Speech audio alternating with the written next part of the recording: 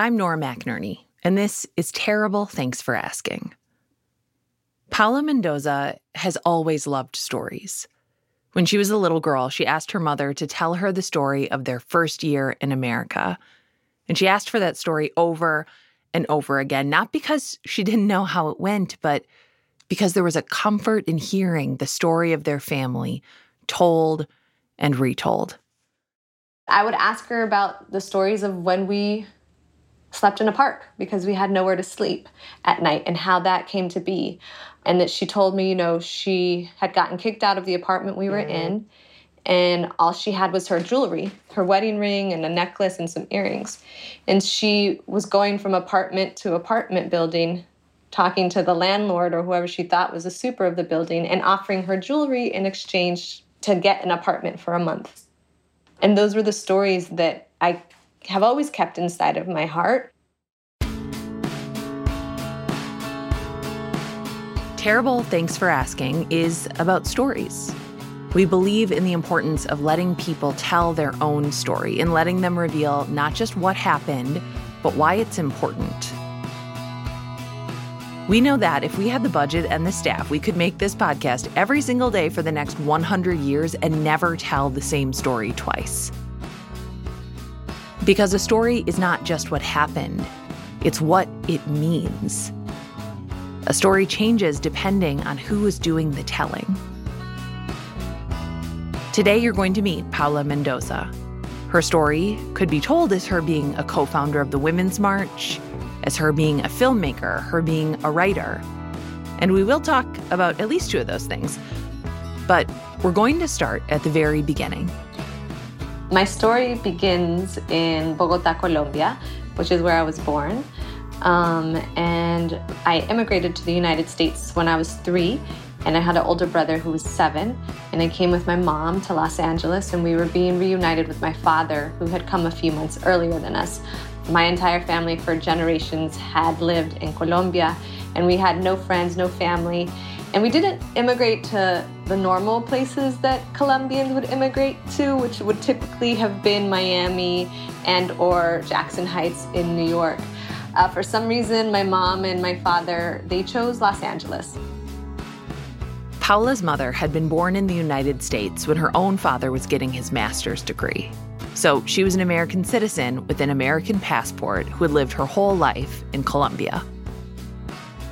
So when we came to the United States, we came with my mom having an American passport, my father, my brother, and I with green cards. And that obviously gave us a huge privilege that many, many immigrants don't necessarily have when they come to this country. I was always very curious about our stories growing up as a child. I always asked my mom from as early as I can remember, how were our first days here? And my mom was very honest with me about our story from the very, very beginning. When I was 5 years old, she explained to me that she came to the United States because her marriage to my father was in a really bad place, and she thought that starting fresh in a new country would give them a new start as a couple and as a family.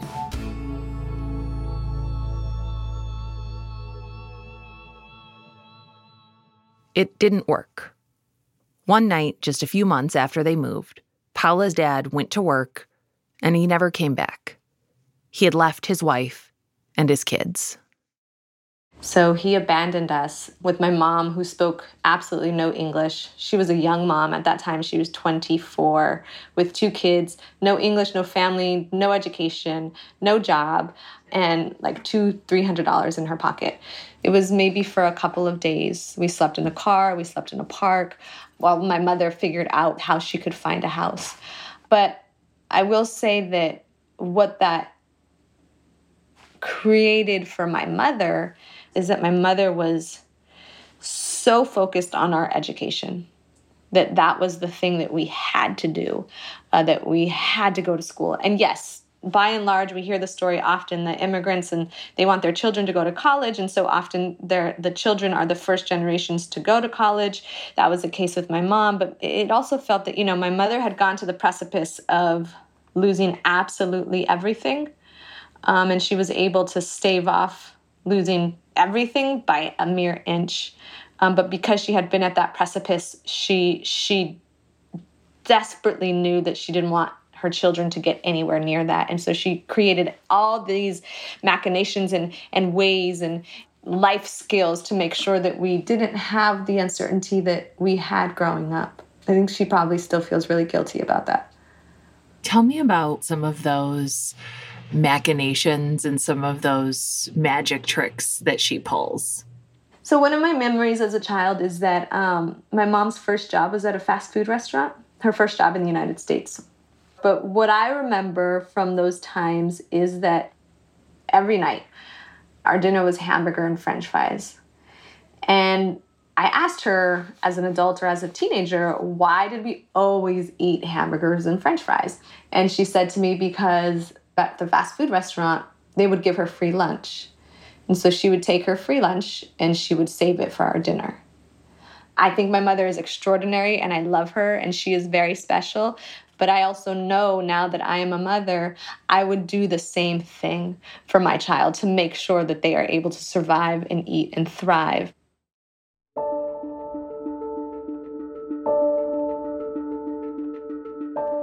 I knew that I didn't fully belong in the United States growing up. One way that I knew that I didn't fully belong is because I had to go to downtown LA to immigration every few years to update our paperwork, to reapply for our green card, whatever it was. I have many, many memories of going to immigration and my mom being afraid walking into that office. Even though my mom was a citizen, there was still a fear. There was a dehumanization that happened when the officials spoke to my mother. And when they spoke to me, I knew innately that I had to act a certain way, that I had to be very submissive to the guards, to whoever was asking me questions. It was always very stressful.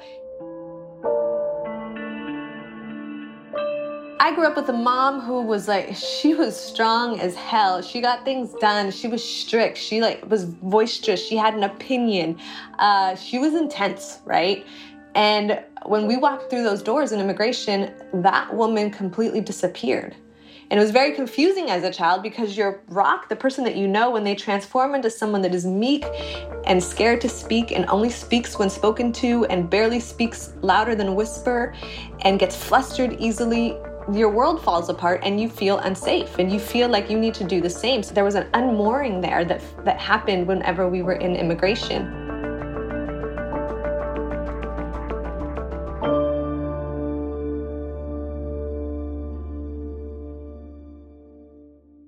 Paula grows up outside of Los Angeles in a rural area, and she felt that same sense of unmooring, of unbelonging, not just in the immigration office, but in the town that was supposedly her home. So I remember running around in the desert and playing with insects and bugs and in dirty ass desert water. I had a lot of freedom of movement growing up as a kid, just because we were in such a rural area. I also remember not fitting in the town that we were in because it was mostly a white town. And we came with an influx of immigrants and Black working class transplants from LA. And so it was an unwelcoming place for us. So I felt like I didn't really belong, though it was also my home. And then also amongst the immigrants, I didn't really belong because they were all Mexican and I was Colombian. Paula's experience is different. Her family came with green cards. Her mother is a U.S. citizen, even if her children aren't. And then there's how Paula's mother looks. So my mom presents as white. She's 5'11", super light skin, freckles everywhere, small eyes. She walks down the street and you think she's probably Russian or Eastern European. And when she speaks, she has a very, very thick accent. And it's very clearly a Spanish-speaking accent. But people, because of their own ignorance, they just cannot place that she is from Latin America. They think that she's Russian.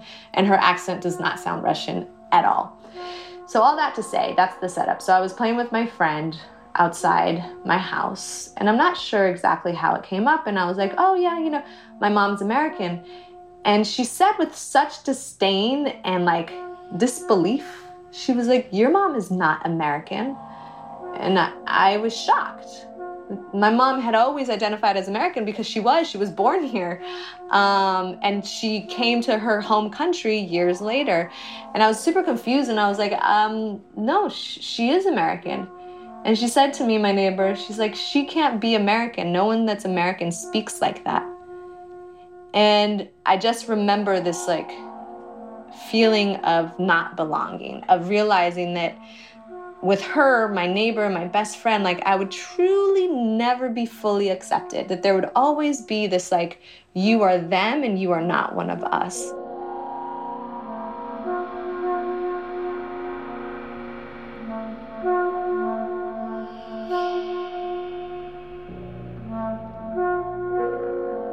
We're going to take a quick break.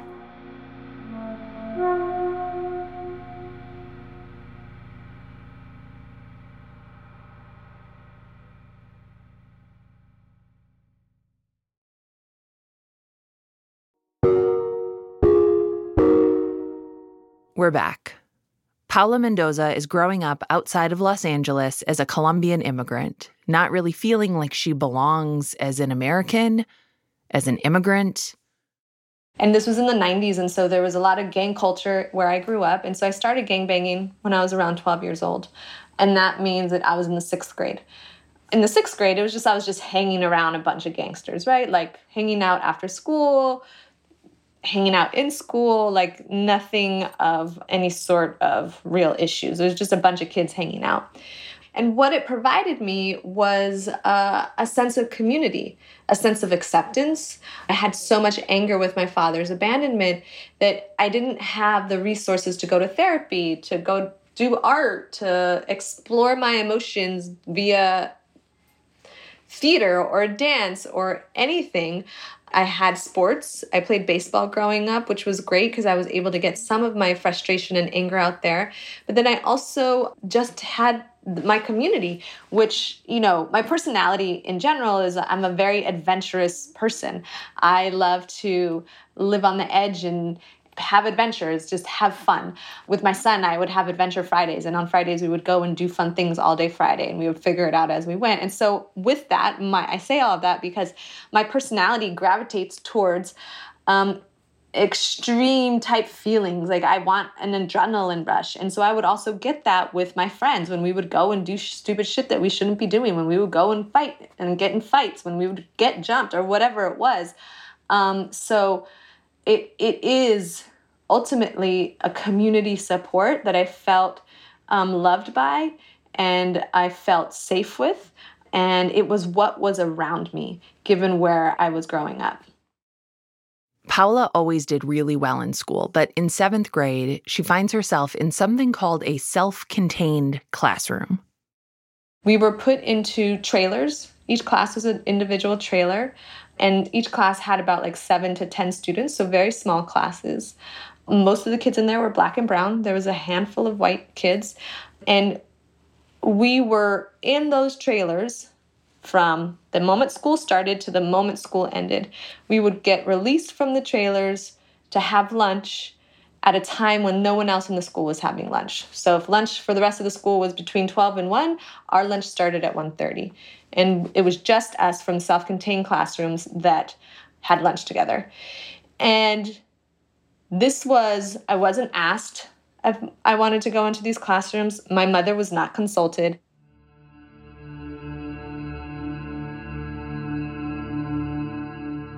It's a dark, like fluorescent lighting. It's super small. Most of the days, our teacher, Mr. Atwood, he was disciplining students rather than teaching. There were fights that were breaking out, desks being thrown, chairs being thrown. Because again, like we were our self-fulfilling prophecy. I don't recall a lot of learning happening, to be honest, but what I do recall is a lot of the students in there had trouble reading, had trouble doing math. So for me, the schooling aspect was super easy, and I would get done with the work very, very fast, and then I would just sit there. So I would be bored. So of course I would get myself into trouble, and I would pick fights with people. And so it was chaos. What I remember is my 7th grade year of junior high school was complete, utter chaos. And young people don't thrive in chaos. We just become more chaotic. And so that's the heartbreaking thing about that time in life, is that all of these kids were just going through chaos. They already started, they being the system, they being the school district, started institutionalizing me for failure. They didn't allow me at the age of 12 to really have access to changing any sort of behavioral problems that I might have had. Saying, you know what, she's actually really, really smart, but she has some behavioral problems. So what is the issue here? What is the question? How can we help? They, at the age of 12, gave up on me and put me in self-contained classrooms and assumed that I was going to just fail and go to jail. I had a parole officer as well in school. Even the name, the self-contained classroom, it was about containment. It was not about education. It was about containment. Paula described it as a self-fulfilling prophecy. If you tell a kid they're not going anywhere, they'll prove you right. If you tell kids they're bad, they'll prove you right.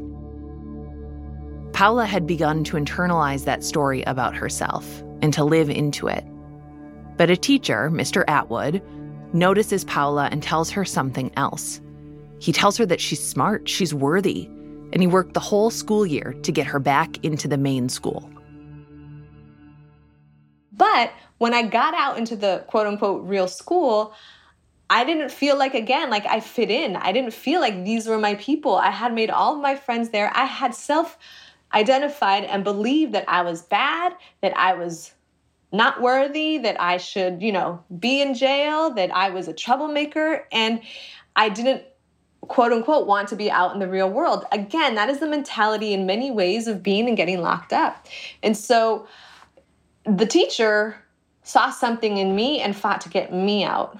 But there was 50 other students that were given up on at the age of 12. And that is the heartbreaking reality. That is the unfair reality. That is the systematic racism in the United States and the lack of belonging, what that does to us, and lack of resources, obviously, too, to help students that need the extra help. Even in the regular school, it's not much better for Paula. The setting has changed, but she's still hearing the same story about herself. Most teachers didn't like me. I had very few chances to mess up, because if I messed up, it was a much bigger deal than, say, if Jennifer messed up. So my safety net in the school was very, very minimal. And so I think, at that school, there weren't metal detectors, there weren't police officers in the school. And I think it's important to note that, that's not the only type of violence that exists or militarized school systems that exist for young people. It is also just in the system that exists that says that Paola, if she's late for class, she gets this punishment, which is very severe. If Jennifer is late to class, she gets this punishment if it's a punishment at all. And so that in and of itself creates a militarized experience for me, because the repercussions of me fucking up were way more severe, and there was always the threat that I could go back into self-contained classrooms. Where Jennifer, in this scenario, that existence is not even a reality for her. These are all messages that Paula receives, telegraphed through her environment, through her interactions. They tell her she's not going anywhere, and she believes it. And I want to say, a lot of teachers listen to this podcast. I know and love a lot of teachers. And when you hear your work being criticized, or even just the area of work that you work in, it is very easy to feel defensive, to be like, what? We're doing our best here. Paula's story is not the story of American education, which is kind of the point. It's the story of the education system as experienced by her and kids like her. A system that's made up of some good people and some not as good people and some bad people. Betsy DeVos. Middle school marches on for Paula. She's smart, but school's boring. She's still hanging out with the gang she was hanging out with in 6th grade, but now it's the summer before 9th grade.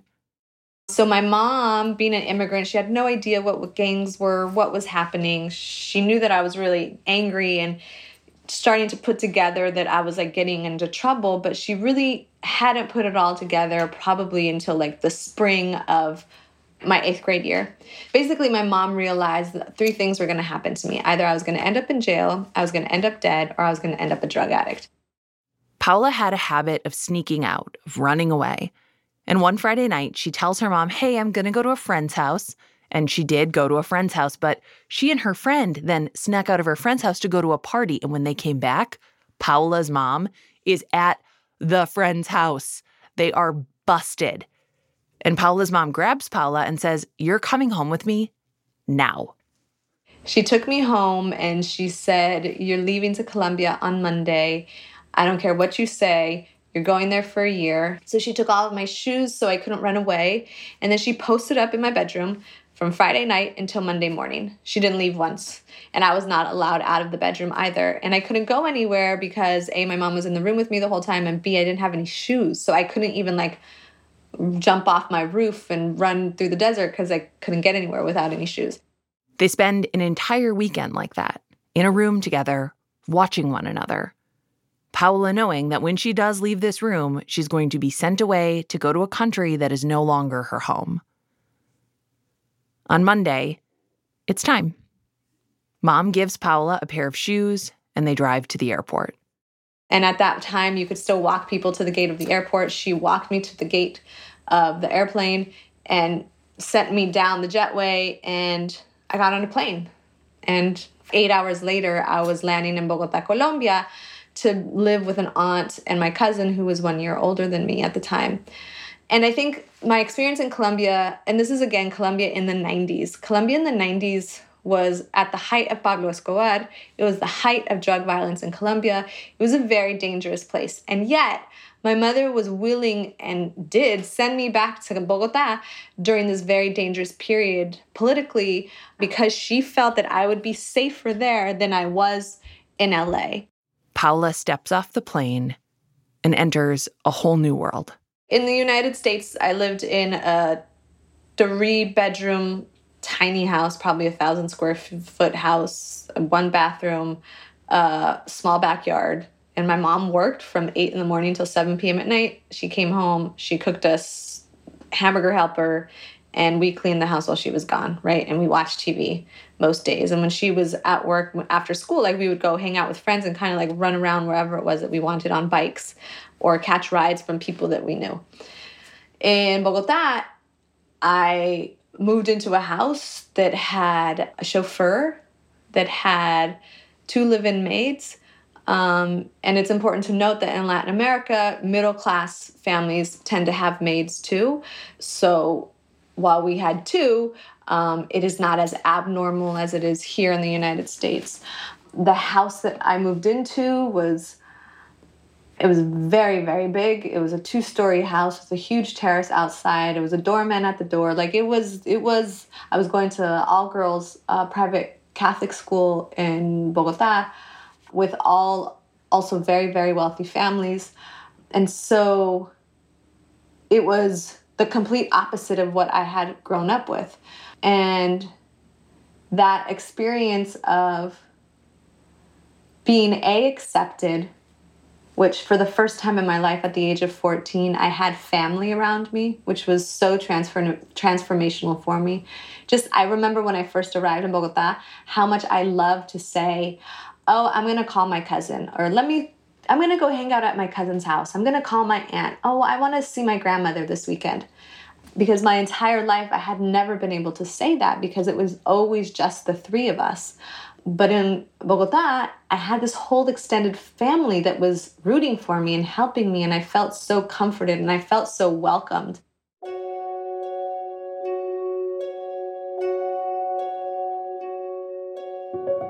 That environment of having a whole group of people rooting for her, it changes everything. I didn't do anything extraordinary. I just did what was expected of me. When I got to Bogotá, I was put into a school where I was expected to do well, where they demanded excellence of me, where I was challenged educationally in a way that I had never been challenged before. Education was now hard for me, where I was expected to have dreams and ideas and desires for the future, where the system was set up for me to succeed rather than set up for me to fail. And so I, very similarly to when I was in LA, I was a self-fulfilling prophecy to the desires around me. When I was in Colombia, I became a self-fulfilling prophecy to the desires around me, but in a positive way. And I think that that's really important to understand. I was the same child, but with different expectations. And in both expectations, I fulfilled them. Here, Paola was hearing a new story about herself, that she was smart and worthy and that expectations for her were high. And just like she did in that self-contained classroom, she lived up to the story she heard about herself. And we're going to take a quick break.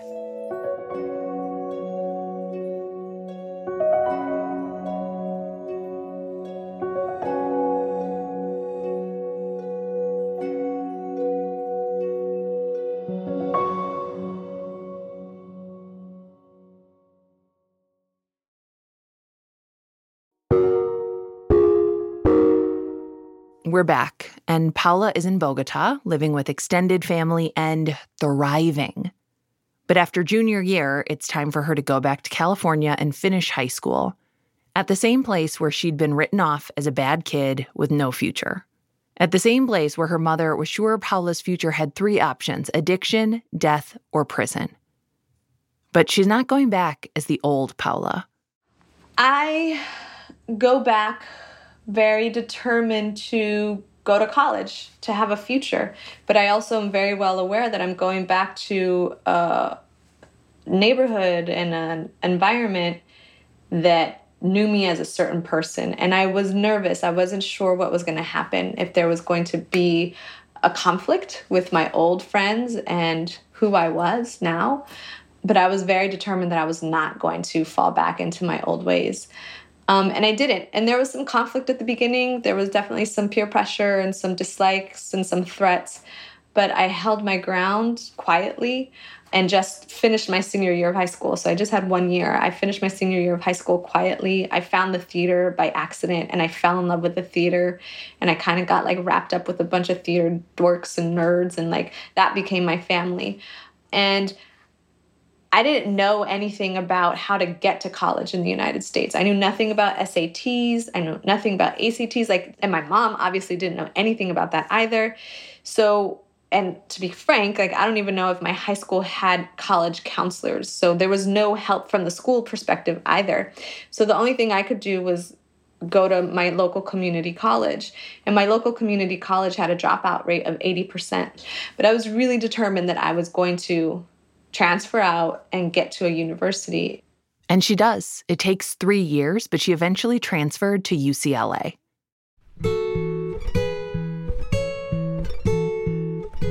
When I left the city that I had grown up in, it was a huge relief. I felt like I got out. I was like, yes, I made it. I'm out.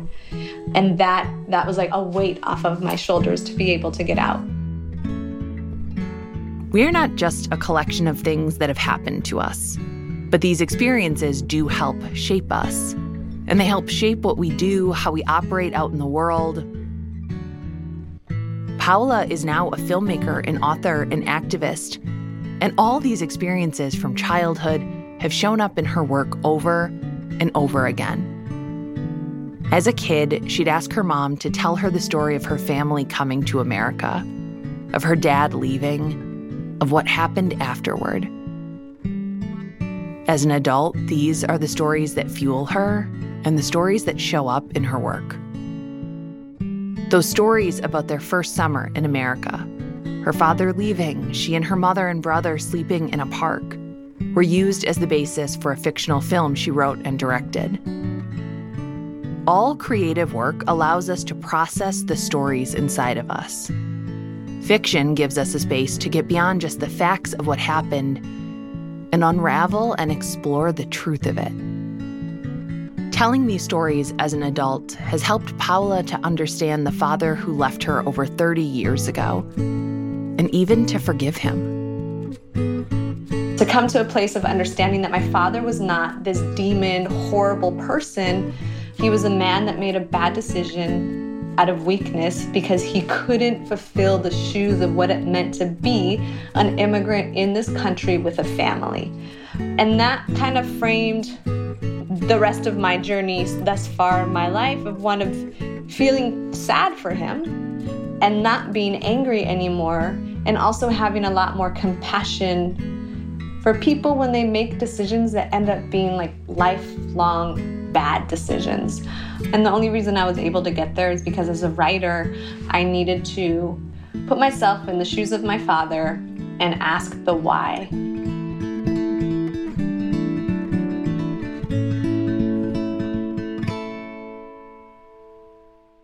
I found Paula's work through her newest book, Sanctuary. It's a young adult novel set in a near future where all American citizens are microchipped and tracked. The protagonist, a teenage girl named Valley, is an undocumented immigrant from Colombia. Valley and her mother and her little brother Ernie, when they decide to take a journey across the United States to try and get to California, because they are living in a futuristic, authoritarian United States where the president has created a deportation force that is rounding up all the undocumented immigrants, and the only place that they can find sanctuary is in California, and they decide to take off there. It is those individual people and decisions that influence their life and their journey. So I have, over the past 10 years, heard the stories of probably at this point thousands of undocumented immigrants, of migrants and refugees, and I often hear their stories in their most vulnerable moments of their lives. And so I've kept all of those stories in my heart for years, and it is with Sanctuary that I have been able to take pieces and parts of their stories and weave them into the pages and into the characters of the story of Sanctuary. The idea for the book came to Paula the day after the nationwide marches against family separation, which she had helped to organize. She was feeling empowered and inspired by the hundreds of thousands of people who had taken to the streets, and also fearful of what could happen to undocumented immigrants if this administration was reelected. It's easy to talk about systems and forget that we're talking about people. It's harder to talk about people and not realize the way systems impact everything about the way we live. In the novel she wrote, Paula imagines a world where citizens turn their backs on the mistreatment, dehumanization, and systemic disappearance of anyone who isn't them. It is the imagining of a worst possible future for America, but it also feels extremely familiar. The week I wrote this episode was the same week that a whistleblower alleged that women in an ICE detention center in Georgia were given medically unnecessary hysterectomies and other gynecological procedures that they didn't understand. I live in a state where our country is building a wall to keep out immigrants. And depending on the stories you've heard, that's smart to you. Or it's a huge waste of money. I live in a country where some people are saying things like America first, and based on the stories you've heard, that's good, that's fine, yes, or that is deeply disturbing, that's wrong. So the book itself is fiction, and like most fiction, there is a lot of truth to it. This particular story that I'm about to tell are not in Sanctuary. The pain and the visceral danger and fear is 100% palpable in Sanctuary. So I went down to the border in 2014 under Obama, it's important to note, because there was a surge in unaccompanied minors crossing into the United States. It was one of the first immigration crises we had with so many children crossing into the border of the United States. And I couldn't grasp my head around it. I was like, what does this mean? So I was in a shelter that was housing people that had just crossed. And we were doing intake of people that had just come in. And I was talking to a woman who had just arrived at the shelter, and she was in complete shell shock. And her little son, who was probably 10 or 11 years old, was emotionally just not present. Something really bad had happened. And she started telling me her story. And I tell this story because she told me that she wanted people to know her story, and she wanted to know why she had fled her hometown, her home country, which is in Central America. And she said that, where she lived, there was a lot of gangs, huge gang problem. And she had come home. She had 2 sons, a 16-year-old and a 10-year-old. And when she had come home from work, there was 3 gangsters inside of her house from a very prominent gang where she lived. And they had her 16-year-old son sitting in a chair, and they had 2 chairs across from him where her 10-year-old boy was sitting and 1 chair for her. And they had said that they wanted her son to join the gang, and she had said no, and her son had said no. So this is really hard. It was hard for me to hear when she told me, and so we've decided it's just too hard for us to put out there in the world. It happened, and it's a true thing, and it's just too terrible to repeat. So I will tell you only that these men tortured and killed this woman's teenage son in front of her and in front of her 10-year-old. And that night, she left her hometown with her 10-year-old boy and came to the United States looking for safety, refuge, and sanctuary. And so these are the types of stories that inform Sanctuary, and this is the reason why people leave their home countries. Now, in Sanctuary, we're talking about 2032, and people are fleeing within the United States. But the fear and the possibility of losing one's life is palpable. And the question becomes, what would you do? Could you really tell that woman, don't come here, wait in line when there isn't a line to wait in, to say you are not welcome here? That to me is crazy. I would hope that most people would provide safety and refuge and sanctuary for that woman when we have the ability to do so in this country.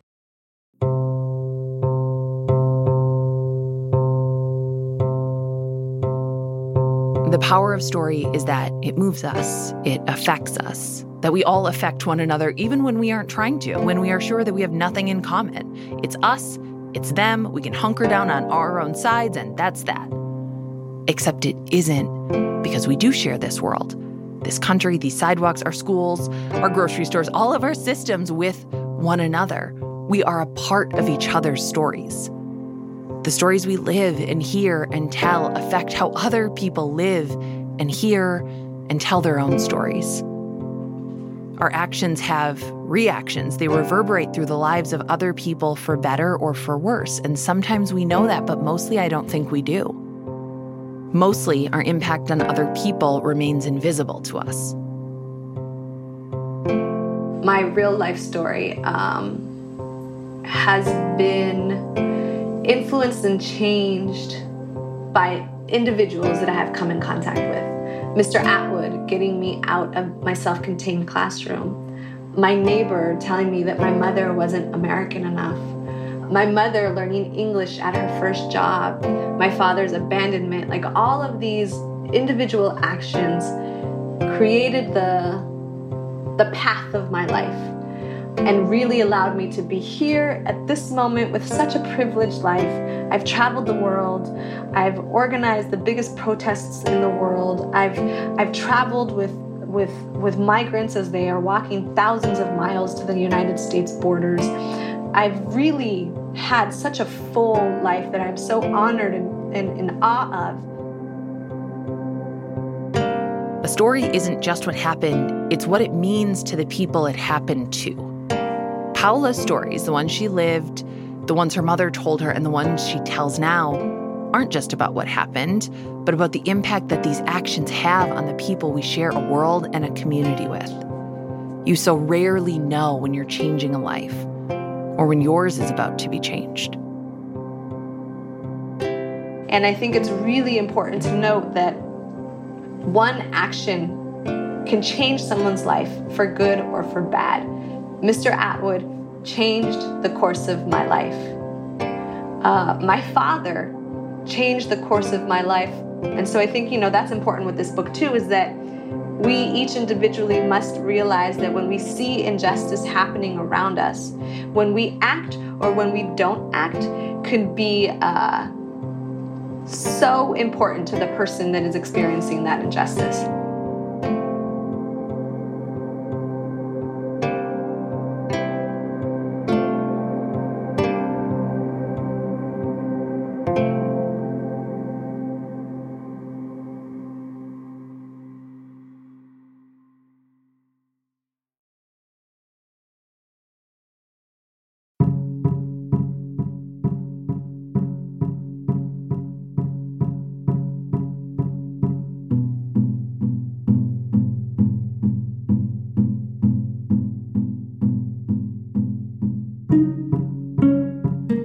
This has been Terrible. Thanks for asking. I'm Nora McInerney.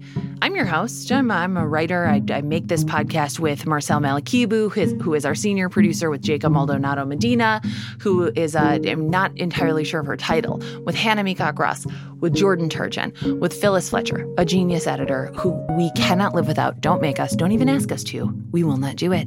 We won't do it. Okay? Who else? Who else? Who else do I have to thank for this episode? That's my child, Ralph.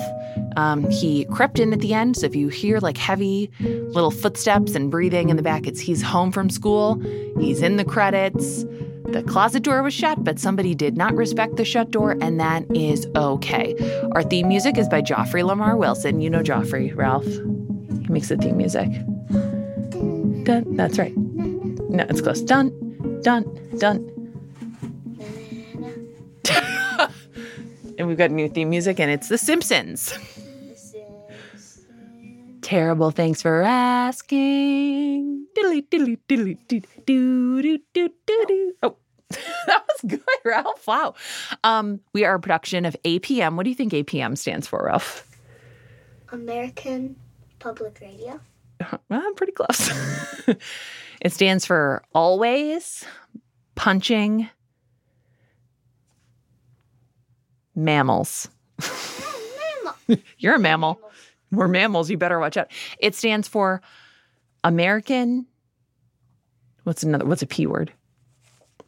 Poaching. American Poaching. What's an M word? Mammals. Mammals. We're stuck on mammals. We are stuck on mammals, aren't we? Oh, We're men. just men. Okay. American Poaching Men. Well, that's not America. Okay. You can find Paula's book at our bookshop.org link in the show notes. Fart noise, Ralph. You can sign up for our newsletter. We do it twice a month. Twice a month. That means once or twice. Twice a month at ttfa.org/newsletter. Thank you for listening to this podcast. We appreciate it greatly. Anything else you need to say, Ralph? Farts, farts, and away. Farts, farts, and away. I pledge allegiance to the American fart flag. What? People at lunch say that. There's a giant flag, and we put our hands on our And you right say, hand on our heart, and we say, I pledge allegiance to the farts of poops. I love it. Very subversive. Poop. Okay, that's enough.